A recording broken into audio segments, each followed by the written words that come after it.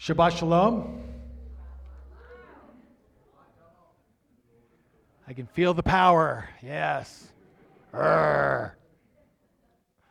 All right. So I'm in a series on the kingdom of God. So this is our fifth in the series on the kingdom of God. I hope you're enjoying it. It's a great theme. It's the central theme from Torah all the way to maps, which comes after the book of Revelation. It is the big overarching theme, the kingdom of God. So today I want to talk about the kingdom's Torah. This is probably the most misunderstood part of the kingdom. People wonder, what about the Torah? What does that mean? Is there no Torah now that there's a kingdom? Does it give way to it? There's a lot involved here, and we're going to try to sort through it in this short teaching, but I hope you will catch the idea. So a kingdom includes a king, his law, or Torah.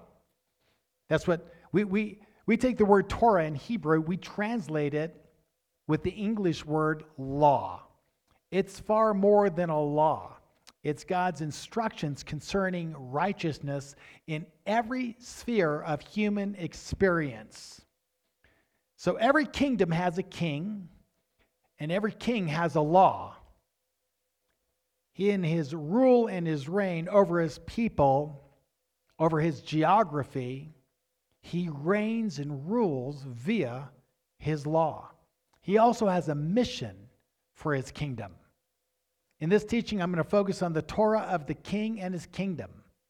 This Torah of King Jesus is for all of those who have entered the kingdom of heaven by faith in him. If you're born again, you're in the kingdom. If you've given your life to Jesus, you're under the rule and reign of God. You're within his dominion. And he has given to you his law. It's how he governs his kingdom. It's what identifies us. In fact, it defines us. It is the way of life that King Jesus has given to his followers. So let's jump in and begin to live it out. It's who we are. Now I want to recap because these ideas are not mainline. Most churches don't teach these particular concepts. So let me just recap so we're all on the same page. We've been talking about the church. Jesus said, I've come to build my church. It's the Greek word, ekklesia. I've come to build my ekklesia. Now, the point that I want to make that is often overlooked, that is so super important for all of us, is that Israel is the ekklesia. Israel is the church. We're often told that the church and Israel are two separate entities. They're distinct. But yet the scriptures say that Israel is the church. She's the ekklesia. She started in the wilderness under Moses. We read that in Acts chapter 7. That the church began at the first Pentecost at Sinai. Not in Acts 2. Already began under Moses in the wilderness. That was the church of the Lord being led by Moses.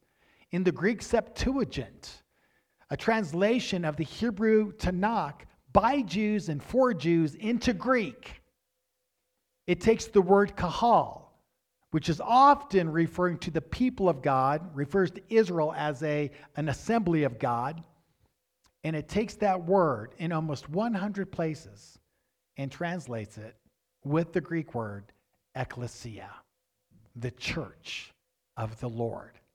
Israel is the church. She's the church.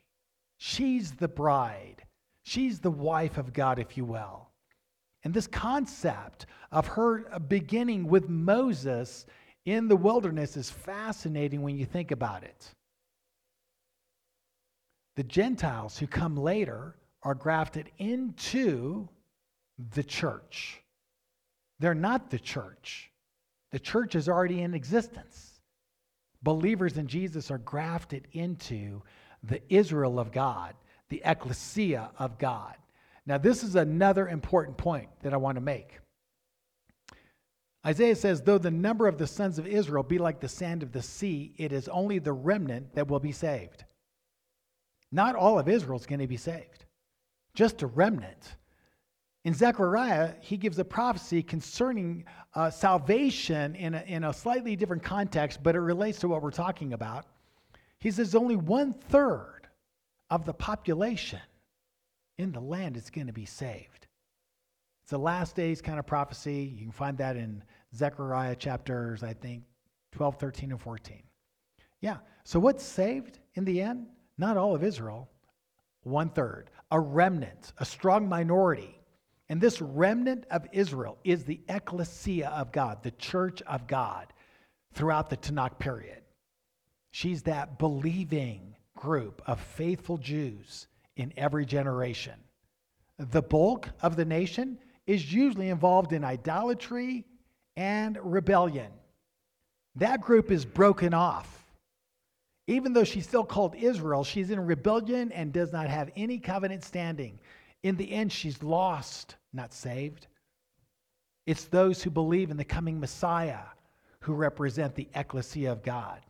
And then when Messiah shows up in that generation, it's that group of believing Jews who embrace Jesus as the Messiah that constitute the remnant of that generation. That's the ecclesia of God. That's the remnant of God. That's the little flock of God. Jesus said, he came to redeem and build her up. He came to build up the remnant of Israel. He came to build up the little flock, the faithful flock within the larger flock. He says, I've come to build my church. That's important for us to understand. What that implies is that the church of God, the church of the Lord under Moses, is given to the Son, and the church becomes his. Jesus is the recipient of everything that belongs to the Father. He becomes the Lord of the church.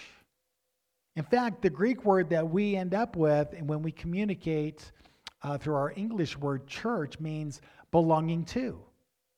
So this word church means belonging to. So this people of God belongs to the Lord. We belong to Yeshua the Messiah, who has come to raise up and build up the ecclesia of God. Not only does he come to save her and build her up, but he actually gives her the power, the authority, and the glory of the kingdom. We read about that a couple weeks ago. He said to the believing Jews in his days, he said what? Fear not, little flock, for the Father is pleased to give you the kingdom. The kingdom is given to the followers of Jesus. Peter's the first one to receive the keys of the kingdom of heaven. Later, the other disciples received that same authority. Every local church that has elders established also shares in that authority to govern and rule over the people of God, because the church receives the kingdom, because the church is under the rule and reign of Messiah. She also shares in the glory of the kingdom, the power of the kingdom, the authority of the kingdom. You know, I've done some exorcism in my ministry. Not a lot, but I've done some pretty in-depth exorcism.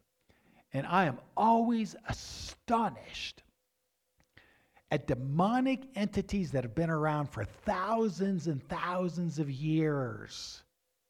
Majesties, divine beings that have fallen from grace. And how they obey me. I mean, who am I? You know, I'm like, I've been around for what? 60 years? That's nothing compared to them. My wisdom, my knowledge, nothing compared to them. My power, nothing. But because I'm in Christ and I share in his authority and power, they obey me. They come out, they do what I tell them to do, and people are set free. Yeah, we share in the rule and reign of Messiah. We are the gatekeepers of the kingdom of heaven. We are the ones that can set the captives free and bring people into this glorious rule and reign of Messiah. The Gentiles, they come in later, right? The Gentiles come in later. The kingdom's first given to the Jewish followers of Jesus. And then the Gentiles come in later. And they too participate with Messianic Jews, believing Jews. And they join her. They become part of the olive tree of Israel, grafted into the olive tree of Israel. They become full citizens in the Israel of God, Ephesians chapter 2. They share equally in the power and the glory and the authority of the kingdom of God as believers in Jesus. Now, the big question is this. Seeing that the covenant of Moses is done away with, what happens to the Torah? Where's the Torah now? How does the Torah relate to the kingdom? Are kingdom people subjected to the Torah? Are we to live under the Torah? Under the new covenant and in the realm of the kingdom of God, is the Torah for the Jewish believer only? These are big questions. I hope I can answer a few of these today. I want to jump into Hebrews chapter 8. I want to talk about the covenant. The covenant that was made with Moses is what we commonly, and sometimes, it's not the best choice of words, but we label it the Old Covenant, the Old Testament, right? Or the Old Covenant. The question is there an Old Covenant still in force? Is the covenant that God made with Moses and Israel still in force? Because if it's not, then what happens to the Torah?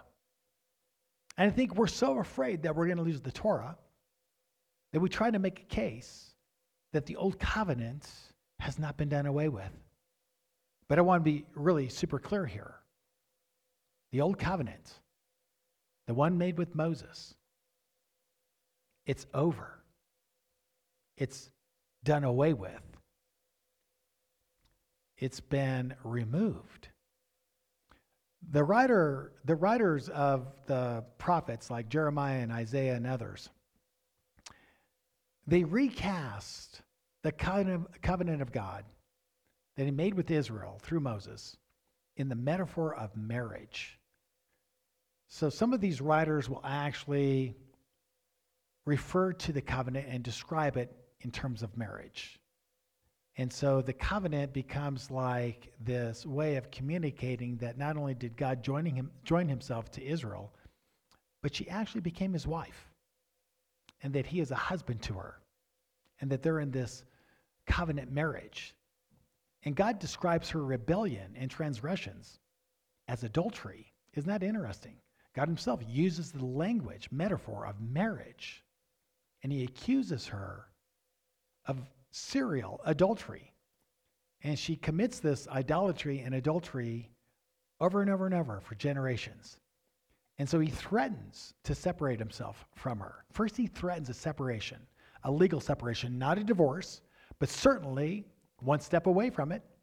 So he threatens this separation from Israel through Isaiah, hoping that she'll repent, come back to him in faithfulness. And she doesn't. So finally he says, okay, I'm divorcing her. And through Jeremiah and Isaiah, God gives her a writ of divorce. Some scholars point out that the prophets always act out prophetically these words. They do something in a way that acts out the prophetic word that they're giving with their lips. And that there's a good chance that Isaiah or Jeremiah, or maybe both, actually writ out the document of divorce on behalf of God and presented that to the leadership of Israel in their day. But Isaiah, God prophesies through Isaiah and says, hey, where's the writ of divorce that I gave to your mother? She's no longer my wife. I have divorced her. Jeremiah makes it clear. He has divorced his people, Israel. What does that mean? She's no longer his wife. They're no longer his people. That covenant is over. He ripped it in half. It's null and void. She can no longer call herself his wife. They can no longer call themselves his people. Now that is truly troubling and shaking in every way. The same prophet, Jeremiah, who prophesies the divorce, is the same prophet who also gives hope to the people of Israel. The prophet goes on to prophesy that even though he divorces his people and they're no longer his people, in the last days, he will offer a new covenant, and they will become once again his people. All of them? All those who believe. All of them? No, a remnant, as prophesied. But there'll be a strong minority of Jewish people who come to faith under that new covenant, reconstitute the people of God, the Jewish people of God. And every provision that was lost through disobedience will be restored in that new covenant. So when's the new covenant coming? So from the time of Isaiah and Jeremiah and the later prophets, there's no covenant standing. No one in Israel has any covenant standing. You tell Jewish people back then you don't have a covenant with God. What's going to happen? What do you tell people when you tell people you have no covenant standing with God? What happens? I don't know about you. See, I was raised Catholic. And so my idea of salvation, as rooted in Catholic teaching, is tied into the church. There's only one church, the Holy Roman Catholic Church. And there's no salvation outside of her. She's the bride. And so when my friends who were Protestants were sharing their faith with me, I just thought, what are you talking about? I'm already saved. I'm part of the church. They'd say, no, you need to be born again. I'd always ask them, how big is your church? Well, our church has 80 people. I said, well, mine has 1.2 billion. Who are you to tell me anything? I'm here to tell you, you need to get in the church so you can be saved. You need to listen to the Pope.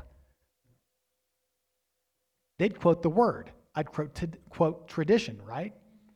And so they worked on me and said, unless you're born again, you will not see the kingdom of heaven. Unless you're born again and in Christ, you have no relationship. In fact, you're condemned. If you were to die, you would find your place in hell. That shook me. Considering that idea that I was lost shook me to the core. I'd go home at night and I'd think in my head and in my spirit. In fact, I'd go to try to lay down to go to sleep, and the word would come to me. You must be born again, or you'll have no part in my kingdom. Their words that they quoted to me would go round and round in my head and keep me up. Yeah. Well, I finally came into the truth. But there was a great shaking that took place in realizing that maybe I'm not saved. And when the Jewish prophets are telling Jewish people, you're not saved based on Jewishness. You're saved based on your faith in the promised seed to come. That meant that some Jewish people want to be saved.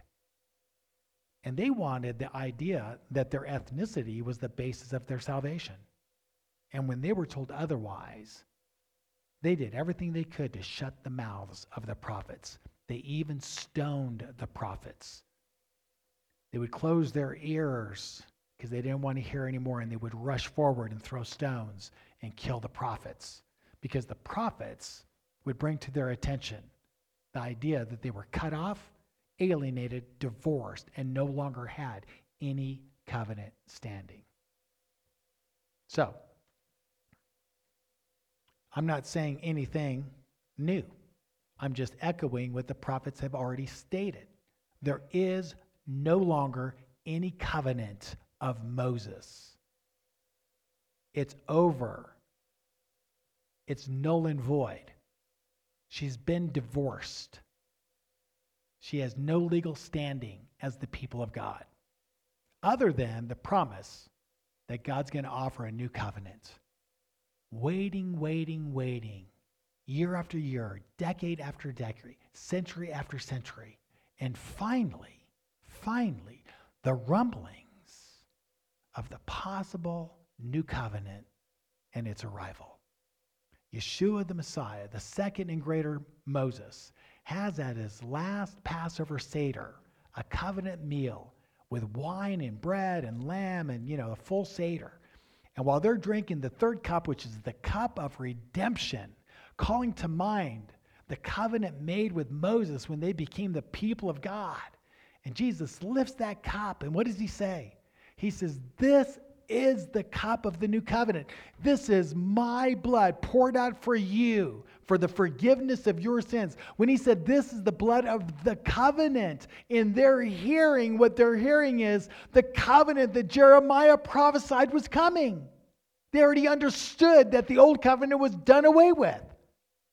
Their hearts are leaping because they're realizing what God had promised, this remarriage, gaining our standing once again, the redemption of God being offered in this Seder through the one who is claimed to be the Messiah. Could it be that this is the inauguration of the long-awaited new covenant? And it was. Crucified the next day, he pours his blood out as an atonement for their sins so that everyone who believes could be forgiven. The inauguration of the new covenant through his blood. So fascinating. I love this stuff. So in Hebrews chapter 8, let's look at this new covenant. Let's see what this new covenant is and what it isn't. So in Hebrews chapter 8, 8 through 12, it says this. "For he finds fault with them when he says, 'Behold, the days are coming, declares the Lord, when I will establish a new covenant with the house of Israel.'" He's already prophesied that the old covenant is done away with. God has already told him, it's over. I've divorced you. You're done. No longer my wife. No longer my people. But he goes on to say, "The days coming in which I will establish a new covenant with who? The Polish people. With who? The African people. With who? The Asian people. Nope, the same people. The same God makes a covenant with the same people. Israel. The Jew first and then the Gentiles. I'm going to establish a new covenant with the house of Israel and the house of Judah. Not like the covenant I made with their fathers. Which one's that? The Mosaic covenant. Are you trying to make a case that the Mosaic covenant is still in force today? Because God's saying it's been done away with a long time ago. And that the new one's not like the old one. This is where there's a disconnect. This covenant's new. It's not a renewal. It's actually brand new. It's different. It's in contradistinction with the old. I'm making a new covenant with the house of Israel and the house of Judah, not like the covenant that I made with their fathers in Moses' day when I took them by the hand to bring them out of the land of Egypt. For they did not continue in my covenant, and so I showed no concern for them, declares the Lord. Discontinuity. Old and new. Different covenants. Now let's look at the continuity that we find between these two. Because there's both discontinuity and continuity. Verse 10. "For this is the covenant I will make with the house of Israel after those days, declares the Lord. I will put my laws into their minds and write them on their hearts, and I will be their God, and they shall be my people." This is a new covenant, not like the one that I made through Moses. You're either in the new covenant and exist as the Israel of God, or you're outside and alienated from God. This is the only covenant in existence. The new covenant. The one Jeremiah prophesied was coming. The one that Yeshua inaugurated and established. You're either in that covenant, existing as the Israel of God, as believing Jews and believing Gentiles, or you're on the outside and you have no covenant standing, under condemnation. Your future's not bright, believe me. You're either in or out.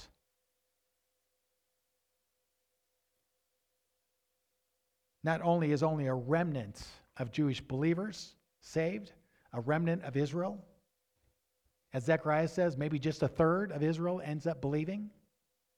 But I believe it's the same with the nations. The bulk of the nations don't believe in Yeshua. The bulk of the Gentiles have rejected him. They're like Israel. No, it's only a remnant, I believe, among any ethnic group that responds to the grace of God that comes through Yeshua the Messiah.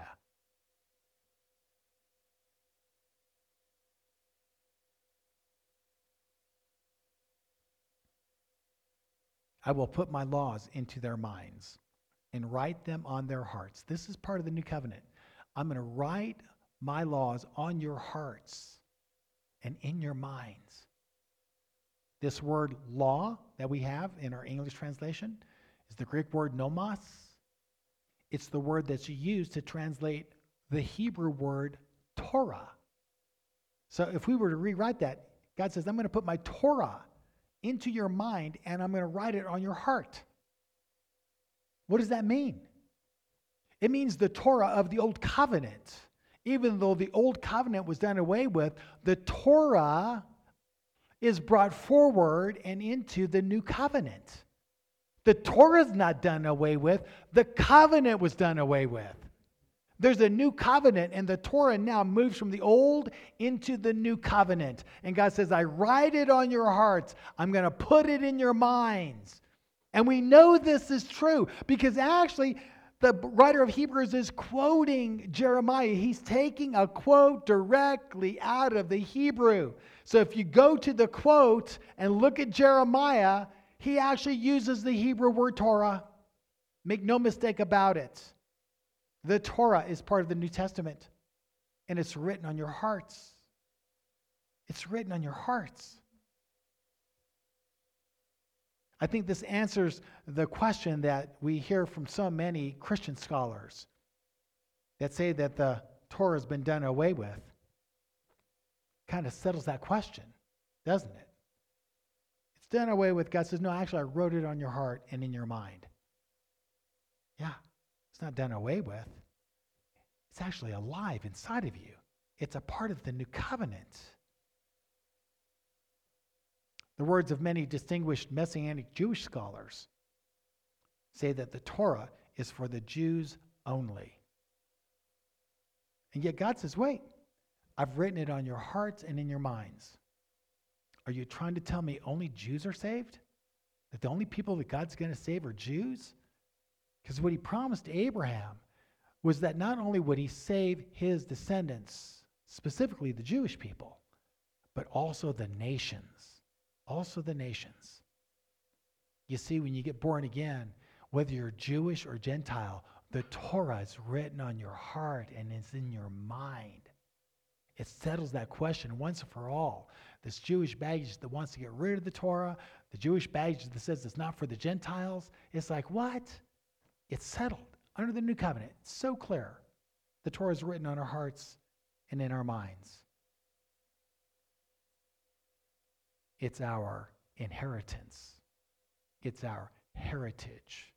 Jesus says, you shall know the truth, and the truth will set you free. And God says, I'm going to put the truth deep inside you. It's part of the grace that comes along with that new covenant.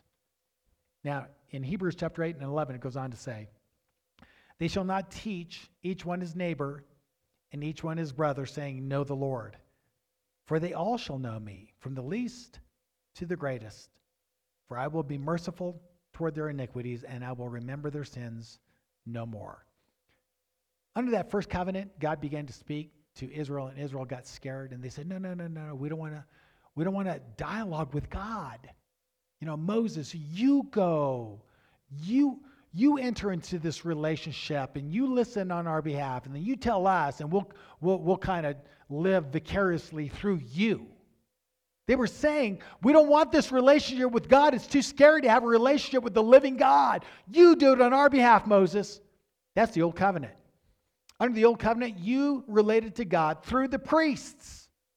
and the prophets. You didn't have a relationship with God. They did. You lived vicariously through them. God says under the new covenant, that ain't going to happen no more. Every one of you who come to me in faith through Jesus, you're going to know me. And I'm going to reveal myself to you. And you and I are going to have a relationship. You and I are going to live together, talk together, laugh, cry, fight. But we're going to have a solid relationship. That's the feature of the new covenant. That's in part distinct from the old covenant. So, in the end, what we have is the Torah coming into the new covenant and then being put on the heart of every believer, whether they're Jewish or Gentile. And in Messiah, the Jew and the Gentile become one. And they live as the one people of God, the Israel of God, living out the Torah by faith and in love. So let's talk about the kingdom and the Torah. Let's get down to the nitty-gritty of the kingdom and the Torah. Seeing that every king has a law by which he governs his people, by what law does God govern those in his kingdom? Well, you know it by now. He governs by the Torah. The Torah is the revelation of righteousness. And this is the law of God. This is the law that he's always had. It's eternal. It's a revelation of him and righteousness. We call it the Torah. It includes worship days and worship ways that reveal and exalt Jesus as the Messiah. We have 7 annual celebrations, appointed times, to celebrate who Yeshua is and what he's done and what he will accomplish. This is how we teach our children. This is how we carry it on to the next generation. This is something for every generation until the Lord returns. So we got to teach and teach our children well, right? So they'll carry on. Parents, our biggest task, you know what our biggest task is? To love our kids and lead them to the Lord and help them relate to the Lord so that they will carry on for themselves in this great redemption that we're experiencing. If our kids grow up and then they just kind of do their own thing, we have not done a very good job as parents. Our job as parents is to try to help them connect in a way that when they get old enough, they'll continue to walk in that way. How do we do that? Well, you got to make the covenant fun. You got to make the covenant exciting. Right? Man, I went to church as a Catholic and I learned so much and I'm so grateful. But man, it was not fun. You know, you stood still. You couldn't wiggle. You couldn't talk. It was like, the grumpier you are, the more holy you were. Yeah. These poor kids would grow up, and the first thing they would do is get as far away from that as they could once they got old enough. Same thing within most Judaisms, if you notice. These kids are rock solid all the way up to their bar mitzvah or bat mitzvah, and then what? Adios. I don't want nothing to do with your religion, Mom and Dad. I'm done. I'm out of here, Yeah, there's something wrong with that. I believe that God has given us his holy days as celebrations to eat and drink and dance and laugh and relate to one another, build relationships, and have fun. These are kingdom parties that celebrate who Jesus is. His birth. Think of his birth. How exciting is that? Born of a virgin, right? The King of Kings and Lord of Lords is born through a virgin birth, a supernatural virgin birth attended by the angels of heaven. To be able to celebrate that at Tabernacles, when he came to tabernacle with us, is amazing in every way. And when our kids get to participate in joyous celebrations, decorating sukkahs, little tabernacles, learning the stories of Jesus via a nativity scene, it's amazing how that transforms them, right? All of these days that we have are there to celebrate who Messiah is. All those days point to him, his passion, his death, his resurrection, his ascension, his outpoured spirit, the inauguration of the new covenant, his coronation as King of Kings and Lord of Lords. his return to judge the living and the dead, Rosh Hashanah. Party and party well. And let your kids have a blast as they learn about the glory of Jesus the Messiah. And they'll never leave him. They'll never leave him. And I'll tell you what, coming into Messianic Judaism and celebrating, it's almost too much. It's like, what? Another big festival, more food, more drink. My legs still hurt from the last dance party, you know? But it's true. It's almost like God says, man, my son is worth celebrating. So celebrate well. Be filled with joy, a joy unspeakable and full of glory, and share it with all those around you. So, the Torah functions on so many different levels in so many different ways. It says so much about so many things. Think about this. The Torah is the revelation about who we are as human beings. You know, when you think about this, who determines what is real? Who gets to say what is right and wrong, good and evil, and holy and unholy? Who gets to do that? The government? Is that who gets to do that? You know, our teachers in our schools and universities? Mom and dad? What is your objective source of data for seeing what's real and understanding what's real? See, that's the Torah. In fact, one of the synonyms of Torah is what? Truth. Torah is truth, and truth is Torah. God is a God of truth, not just loving kindness. He's a God of truth. So he reveals to us through his Torah, because without it, we get all messed up. He reveals to us through his Torah who we are as human beings. He tells us what it means to be male and female. You understand that? He tells us what it means to be male and female. See, we've abandoned the Torah, and now what do? We got 65 different genders. It is so confusing. Do away with Torah, and marriage gets upside down. The family gets deconstructed. Everything falls apart. Everything is redefined and upside down, and then come the curses. God has so much to say about wealth creation and prosperity, education, private property, health and happiness, dietary issues, mental health issues. Look at how many people are depressed and confused and anxious. The pills that are most prescribed in America are pills for anxiety and mood disorders. You know, God tells us how to govern our minds, to focus on the things that are good and pure and holy, right? To learn to rejoice, to learn to look at things positively rather than and you know what it does? It governs your mind. Your mind determines your brain chemistry, your hormones, and then how you feel. Man, happiness is a choice. It's a choice.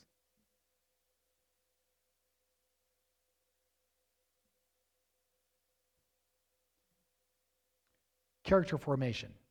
God has a lot to say about integrity, humility, honesty, truthfulness, grace and mercy, advocacy, championing the cause of the downtrodden, generosity, so much there. No wonder the Torah is the basis of not only the old, but the new covenant. Those are just some of the highlights of the Torah. Now let's take a closer look at how it relates to the kingdom. Luke 16:16.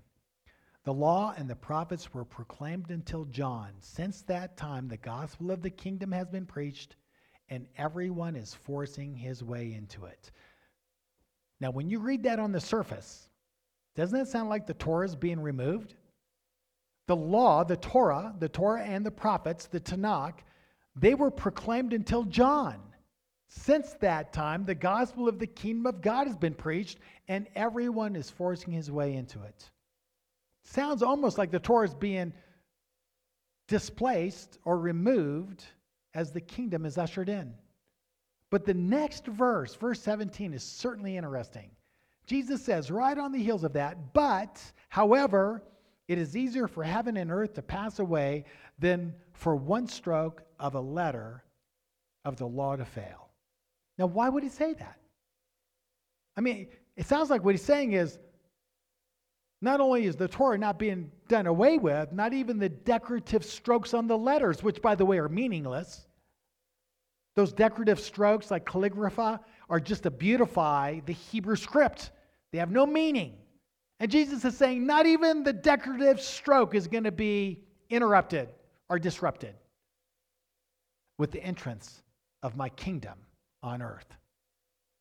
He says that because some people are going to assume that with the arrival of the kingdom, the Torah is being done away with. In fact, in Matthew 7 or 5:17 through 20, he actually clarifies this. He says, "Do not think that I came to abolish the law or the prophets. I did not come to abolish, but to fulfill." And the words abolish and fulfill have to do with interpreting and applying the Torah. So the rabbis would split up a group of students, give them a passage, say, what does Moses mean and how do we apply it? Both groups would work on it. After a while, the rabbi would say, okay, what'd you come up with? So the point person for, let's say, group A would say, well, this is what Moses meant, and this is how we would apply it today. And if they misinterpreted Moses, the rabbi would shout, what? Wrong! You've abolished the Torah. Sit down. Group B, what do you say? The reason he would say you've abolished the Torah is because if you misinterpret the Torah, then it can't be applied. And if it can't be applied, in effect, you've done away with it. The word abolish and fulfill were terms that the rabbis used in relationship with interpreting and applying the Torah. Group B would stand up and say, well, this is what Moses meant, and this is how you apply it. And if they hit the mark, if it was a good interpretation, the rabbi would say, yes, bravo. You have fulfilled the Torah. Fulfilled it in the sense that they correctly interpreted it so that it could be correctly applied so that the blessings would come to the people. Abolish and fulfill. Jesus says, do not think that I've come to abolish the prophets or the law or the prophets. He's a young rabbi. He's teaching Torah. That's what rabbis do. He's this young, radical rabbi from Galilee with a great big following, teaching Torah, teaching this is what Moses said, this is what it means, this is how we apply it.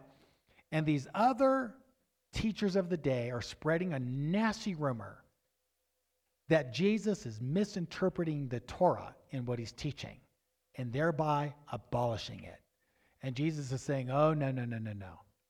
I've not come to misinterpret Moses, but to correctly interpret Moses and thereby establish him in the lives of believers. Verse 18, for truly I say to you, until heaven and earth pass away, not the smallest letter or stroke, the same word that we found in Luke, stroke, the decorative stroke.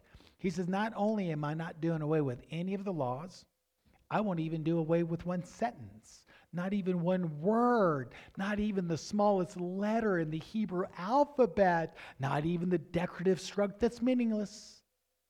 None of that will be injured in any way by my interpretation. In fact, it's going to come into its fullness.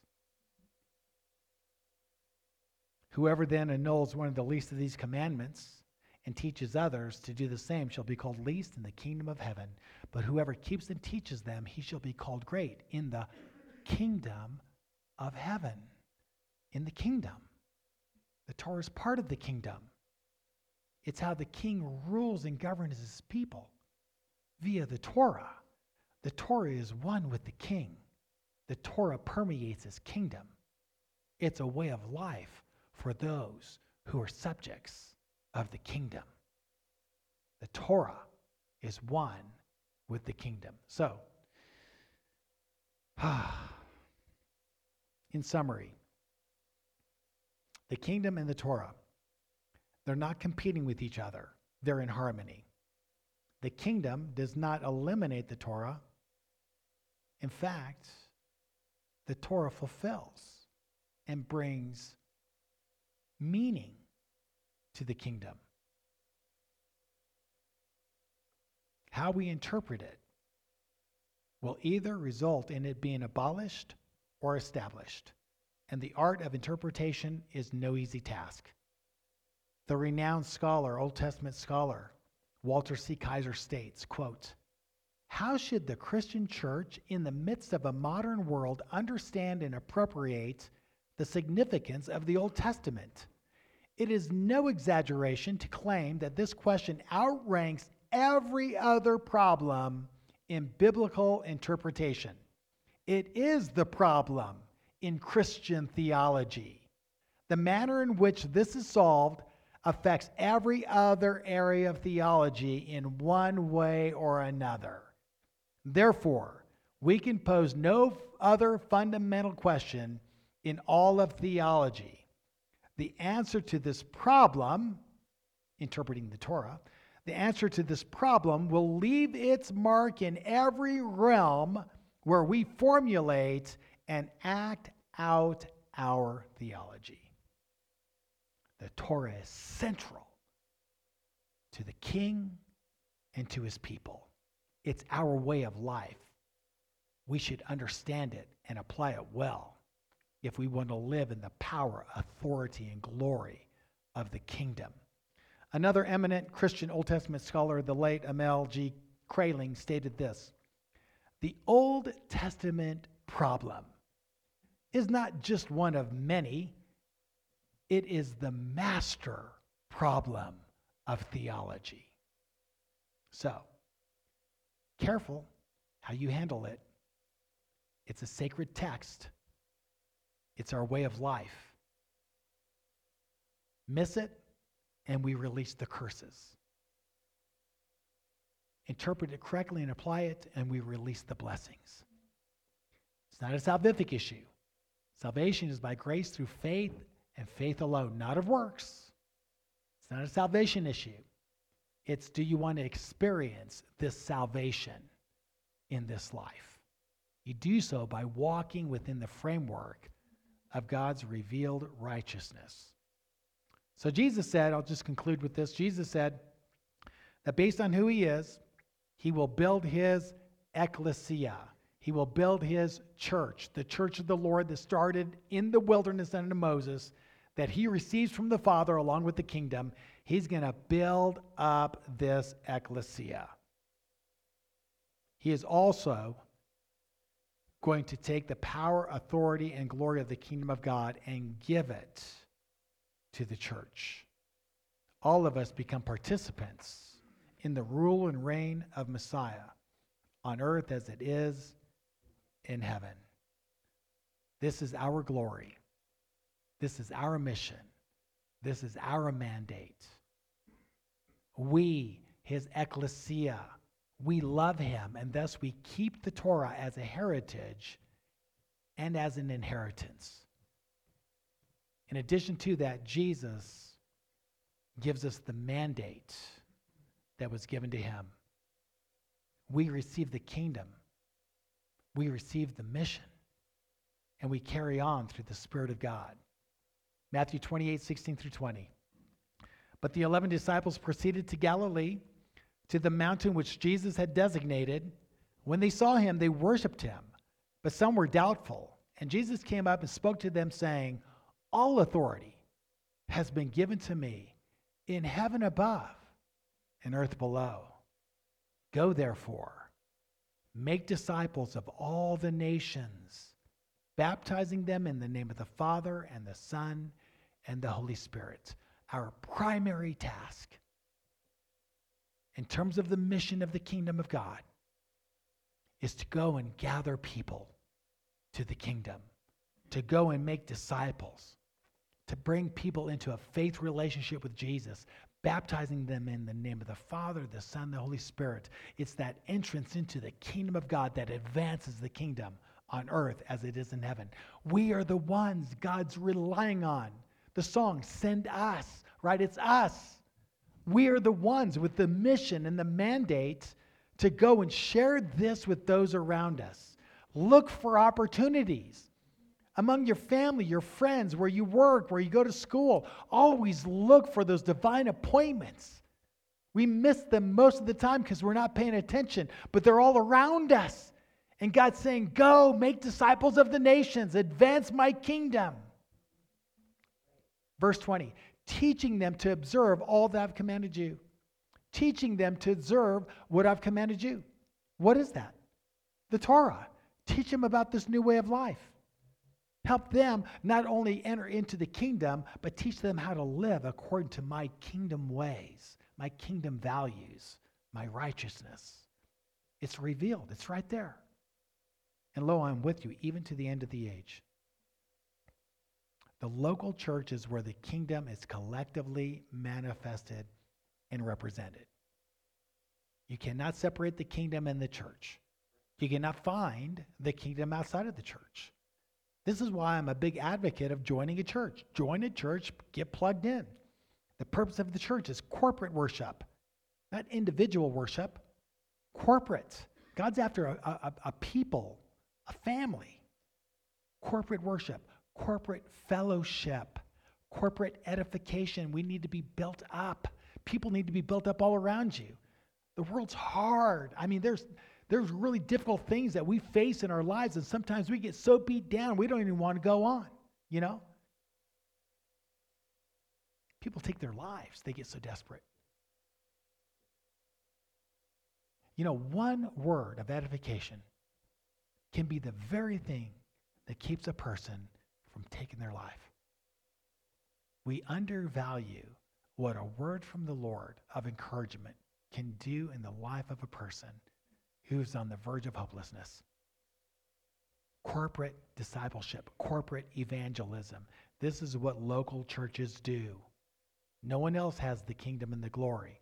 Not Washington, D.C., not the state governments, not the White House, not the military, not the CDC, not Ivy League universities like Harvard, Princeton, and Yale, not the billionaires like Soros and Bill Gates, not the neo-Marxist organizations with their radical lawlessness as represented in defund the police, deconstruct gender, marriage and the family, as they incite a new global racism that is illogical, irrational, and bizarre in every way. No, none of these groups, none of these people have the authority and the power and the glory of the kingdom of God. It's given to the church. We have it. We extend it. It's this kingdom that's an everlasting kingdom. It will never end. All these other groups, people, organizations are going to just fall away as we continue to rise. So invest yourselves in a local church. Get plugged in. Let's advance the kingdom. It's who we are. And let's celebrate the Torah. It's a way of life for the King and his people. Shabbat Shalom.